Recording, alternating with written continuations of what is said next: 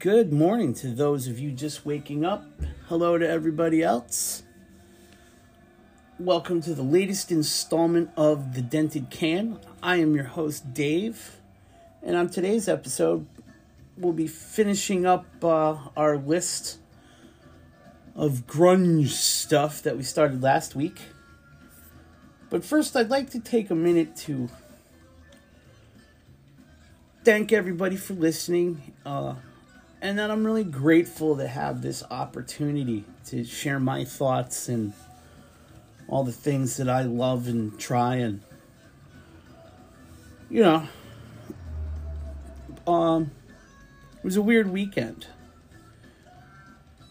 And that theme that we've kind of seen start to weave itself into the show, but, we deal with daily is loss. I learned of the loss of a very talented, wonderful young woman who I was graciously blessed to have the opportunity to meet and enjoy her music. And it was in a really great setting because she was my neighbor. So it was, it was a little bit more than just a, on-stage presence as a fan. Well, I would be in the crowd. She would be on stage. But then my neighbor upstairs lost his father. And, they were together upstairs. And it really just kind of it shook me.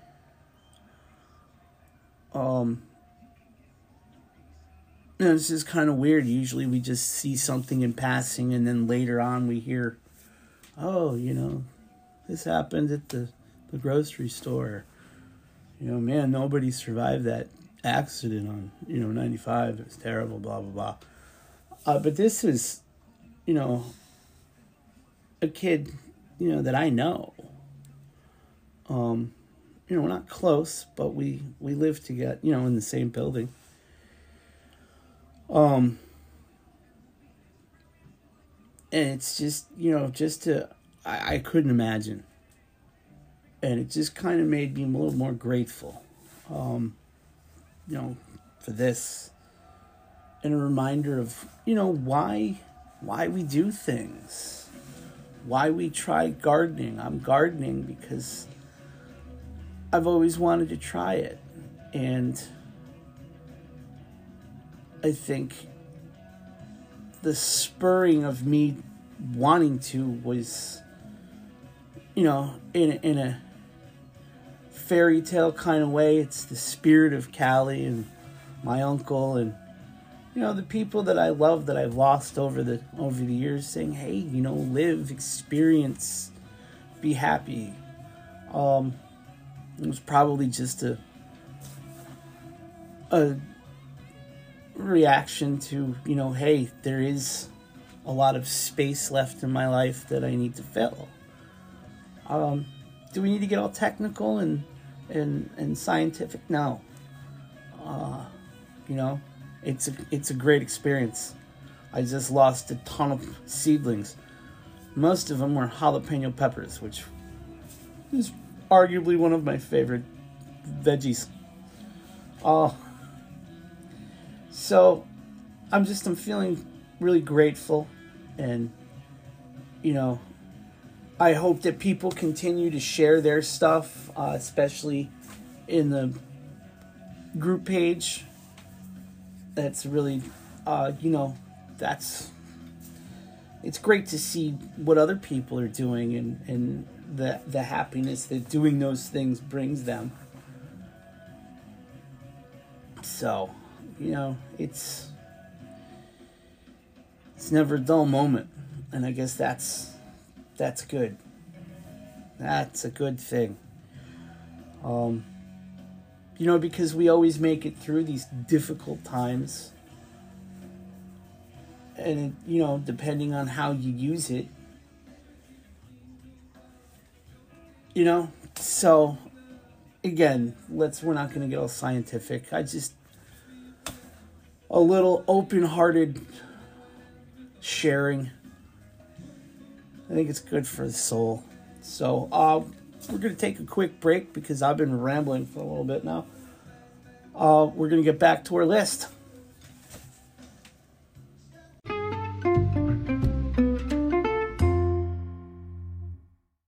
All right, we're back. And we're going to be continuing our list from last week. We were going over this piece that I found on classic rock and culture. About 20 things, precursors, you could say, to the 1991 grunge explosion with the release of Nirvana's Nevermind album. And leading off today is Mother Love Bone. And what they say here is Jeff Ament and Stone Gossard's next project after Green River was Mother Love Bone. Guitarist Bruce Fairweather, who'd also been a Green River member, joined the new group along with drummer Greg Gilmore and singer Andrew Wood, who was in Malfunction. It was Wood who really helped set the group apart.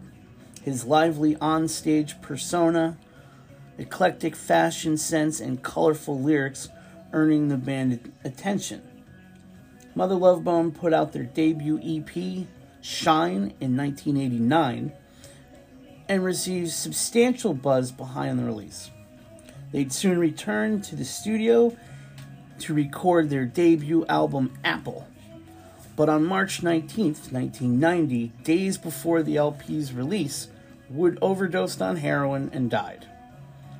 Mother Love Bone disbanded, with its members soon moving on to other projects. That's a fantastic album. They have a 2-disc. I believe it's... I don't know if it's Apple with another one. I haven't listened to it in 10 years. I'll have to dig that out. But it had the second disc had a couple different versions of other songs. And it's one to listen to. One of those Claude Dancer Crown of Thorns. And it's just that song really gets to you. At least for me. I think it's a great album. Next on the list, ironically enough, is heroin. The 60s had LSD, the 80s had cocaine, but in the 90s, heroin was the drug of choice, especially with those surrounding the grunge movement. Some of the biggest names in the genres infamously fought their addiction to the drug, including Kurt Cobain, Lane Staley, Andrew Wood, Courtney Love, and Jonathan Melvin from the Smashing Pumpkins. Of the aforementioned names, only Love has survived. As grunge surged in the early 90s, headlines across the nation focused on the growing number of heroin users in Seattle. The New York Times claimed the city's 3 main drugs were espresso, beer, and heroin. A mid-90s Rolling Stone article described the Emerald City as Junkie Town, heroin chic, a look characterized by pale skin, dark circles under the eyes, and gaunt features became a popular fashion trend at the time, thanks largely to the grunge influence. Still, some argued that Seattle's heroin problem was just similar to any major city at the time, as heroin numbers across America saw a staggering increase. Not sure how much of that's really changed. um, Next on the list, Temple of the Dog. I guess, for me, in my opinion, I would definitely call them a supergroup. And well, after you hear this, you can formulate your own opinion. Temple of the Dog. In the wake of Andrew Wood's death, Chris Cornell, who had been the singer's roommate, pursued a project in his late friend's honor. Cornell would recruit Wood's former bandmates Stone Gossard and Jeff Ament, adding guitarist Mike McCready and drummer Matt Cameron into the fold. Cornell penned a pair of songs early on, Reach Down and Say Hello to Heaven, while Gossard and Ament brought with them ideas that were left unfinished in Mother Love Bone. Soon, Temple of the Dog had taken shape, and the band recorded an album of material over the course of 2 weeks in the winter of 1990.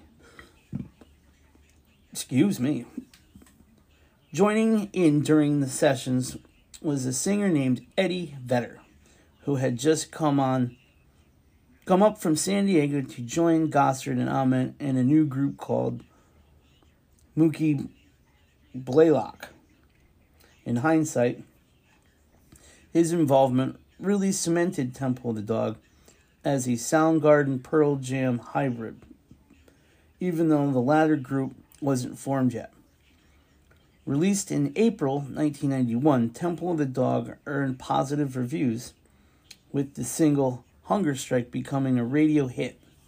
Still, the supergroup's members had their own respective careers to focus on, leaving the impactful self-titled LP as the only release Temple of the Dog's history. Well, they even mentioned supergroup, so it kind of defeats my... But as you can see, it kind of was a little bit different. And I thought that Pearl Jam formed before Temple of the Dog, but after Mother Love Bone, obviously. So see, I'm still learning stuff. Next, Pearl Jam. By now, the story is rock legend. Eddie Vedder, a gas station attendant, is handed a demo tape by a new band in Seattle, made up of former members of Mother Love Bone.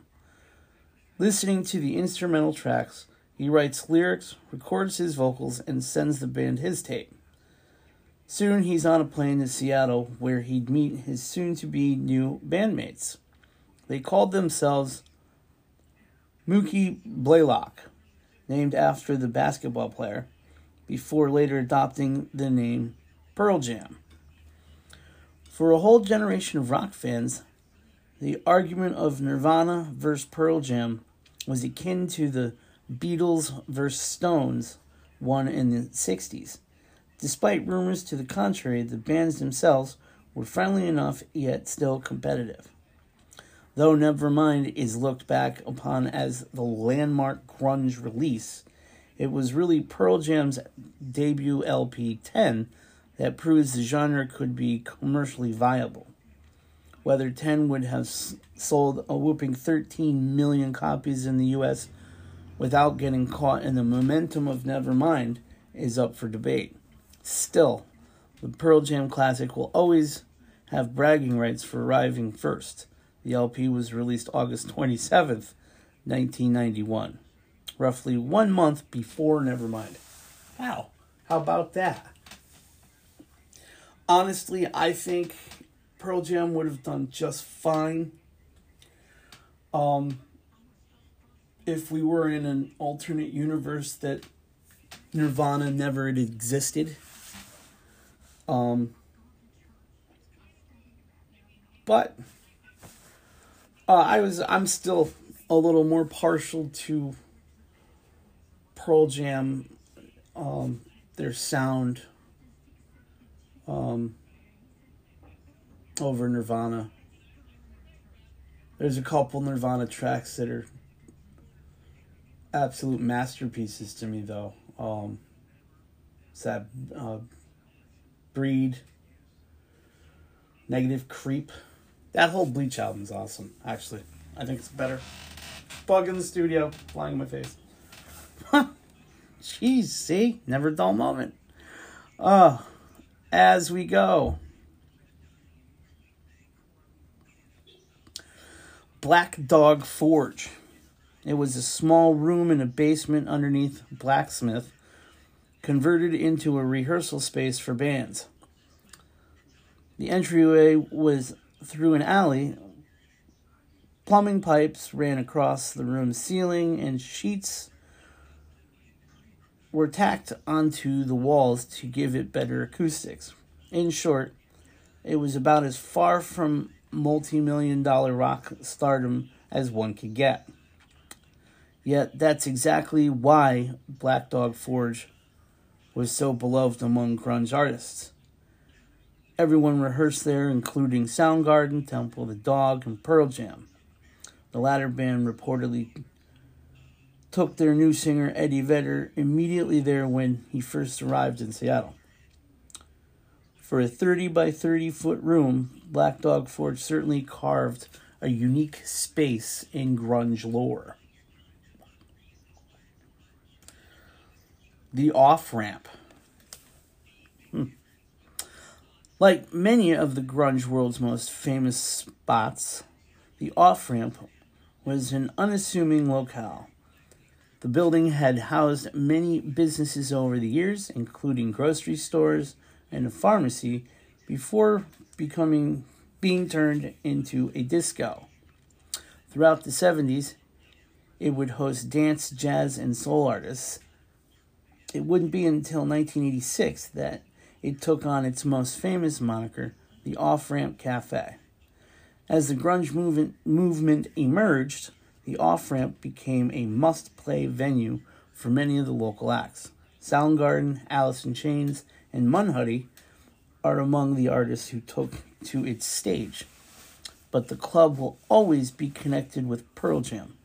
On October 22nd, 1990, the band, then called Mookie Blaylock, played its first concert, a slot at the off-ramp opening for Alice in Chains. The set list that night included songs that would go on to become some of grunge's biggest hits, including Alive, Black, and Even Flow.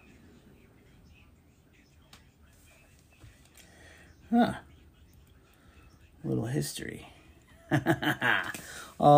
Easy Street Records. Matt Vaughn was just a teenager when he dropped out of college to start Easy Street Records. It's since become one of the most beloved record stores in the U.S. and largely earned its reputation during the rise of grunge. Vaughn founded the store in 1987 and was a proud supporter of local Seattle music from day one. It wasn't just that Easy Street offered a great selection of up-and-coming artists, but that shoppers might run into them in the store's aisles. Pretty much any band you can think of from the scene, including Nirvana, Alice in Chains, and Pearl Jam, stopped by Easy Street. Some gave performances, while others were just like any other music fans searching through the store's massive collection to find some gems. Even in the years since grunge's heyday, Easy Street has stayed connected to the genre. In 2019, the store made headlines when it discovered some old items deep in its storage closet, including a royalty check and receipt that used to belong to Kurt Cobain.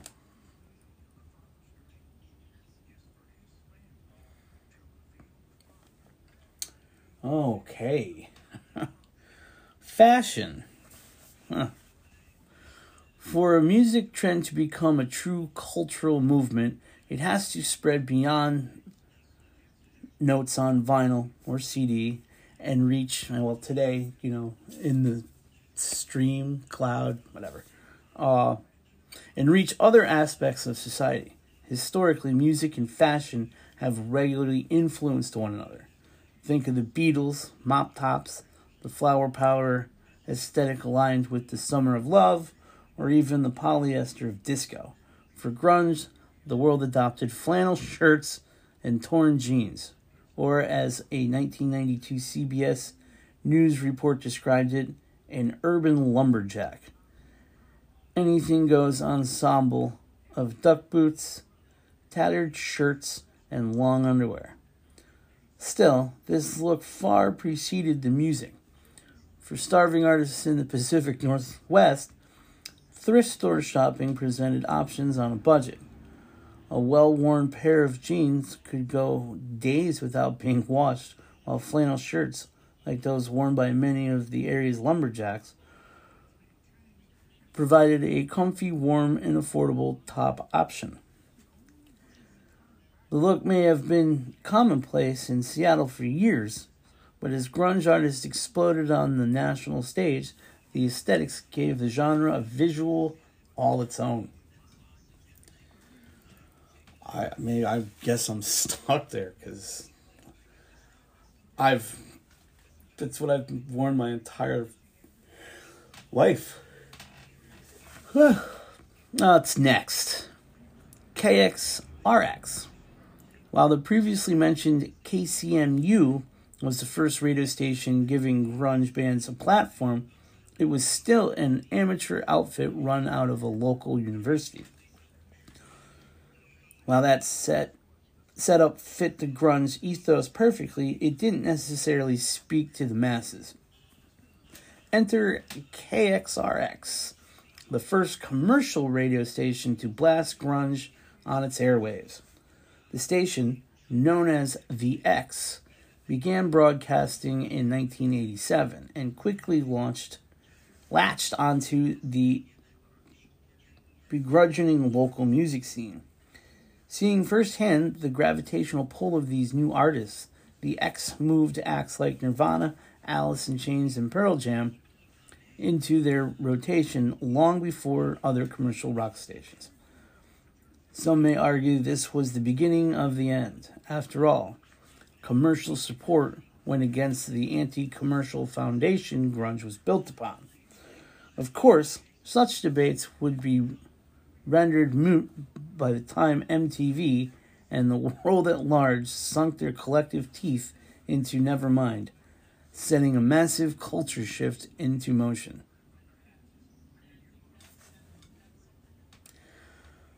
All right. So that's the list.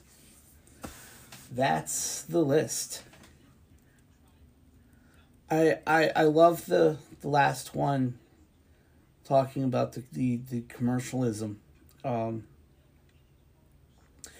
Here in my hometown, Bridgeport, they turned a minor league baseball stadium into an amphitheater.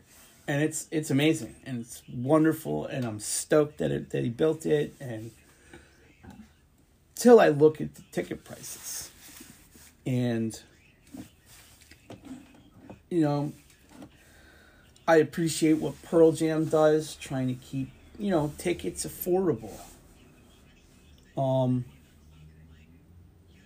Everything has turned to be about money rather than being able to support the music. I think that if you make the tickets accessible to only, the richer end of the scale, you'd sell less tickets. I don't know. It just... I'm getting off track here because he started thinking about an article I read. Not an article, a post on Facebook about a parking lot downtown by this same amphitheater that went from being free to... the company that owns it monetized it, and now you got to pay. It's just, I love that we live in a place where you're rewarded for working, and it's good to make money, and it's good to be able to be successful, but you know, I don't know. I am rambling because I am not an economics guy. You know, as long as I can pay my bills and call it a day, put food in my food hole, we're good. So, that's the article. It was really just a list of 20 things that kind of existed and may or may not have helped bring the grunge culture to light or whatever. And, you know, a lot of these things, the radio stations, not so much, but definitely the bands, the music, and the mentality of the culture was something that I grew up with, watched it from, you know, its inception and how it's just kind of bled into, you know, mainstream society. So, you know, but at the end of the day, it's about the music. It's wonderful to see Pearl Jam still making music, still making new music, still out on the road. You know, a lot of these bands that I grew up with are, you know, you don't hear them touring as much, but Pearl Jam's out there. So, well, I'm gonna wrap this episode up. I appreciate you guys. Next week is gonna be a real fun episode. Being kind of a part of the skate culture as a kid, I still love watching all the guys and girls down at the skate park. But our guest next episode is going to be, well, he goes by Lil Andy on Instagram. His name is Andrew Clayson, and he's my boy. So, we're going to talk about something new to me. Scooters, but at the skate park. Getting extreme like a lot of the skateboarders I grew up with. So I'm eager to talk about this. So that's coming up next week. We'll also be talking about everything I've learned about gardening so far. You can see some progress photos on the Instagram page. Maybe I'll post some in the Facebook group page. Of course, I'm going to post some stuff about that in the Facebook group page. That's what it's about. And just a lot of cool things. So, yeah. I appreciate everybody for listening. I appreciate your support. We're still, you know, trying to get Callie's Hope together too. So, you know, keep your eyes peeled for that. And that's it. And what do I say? That's right. If you dented the can, the beer was good. Peace.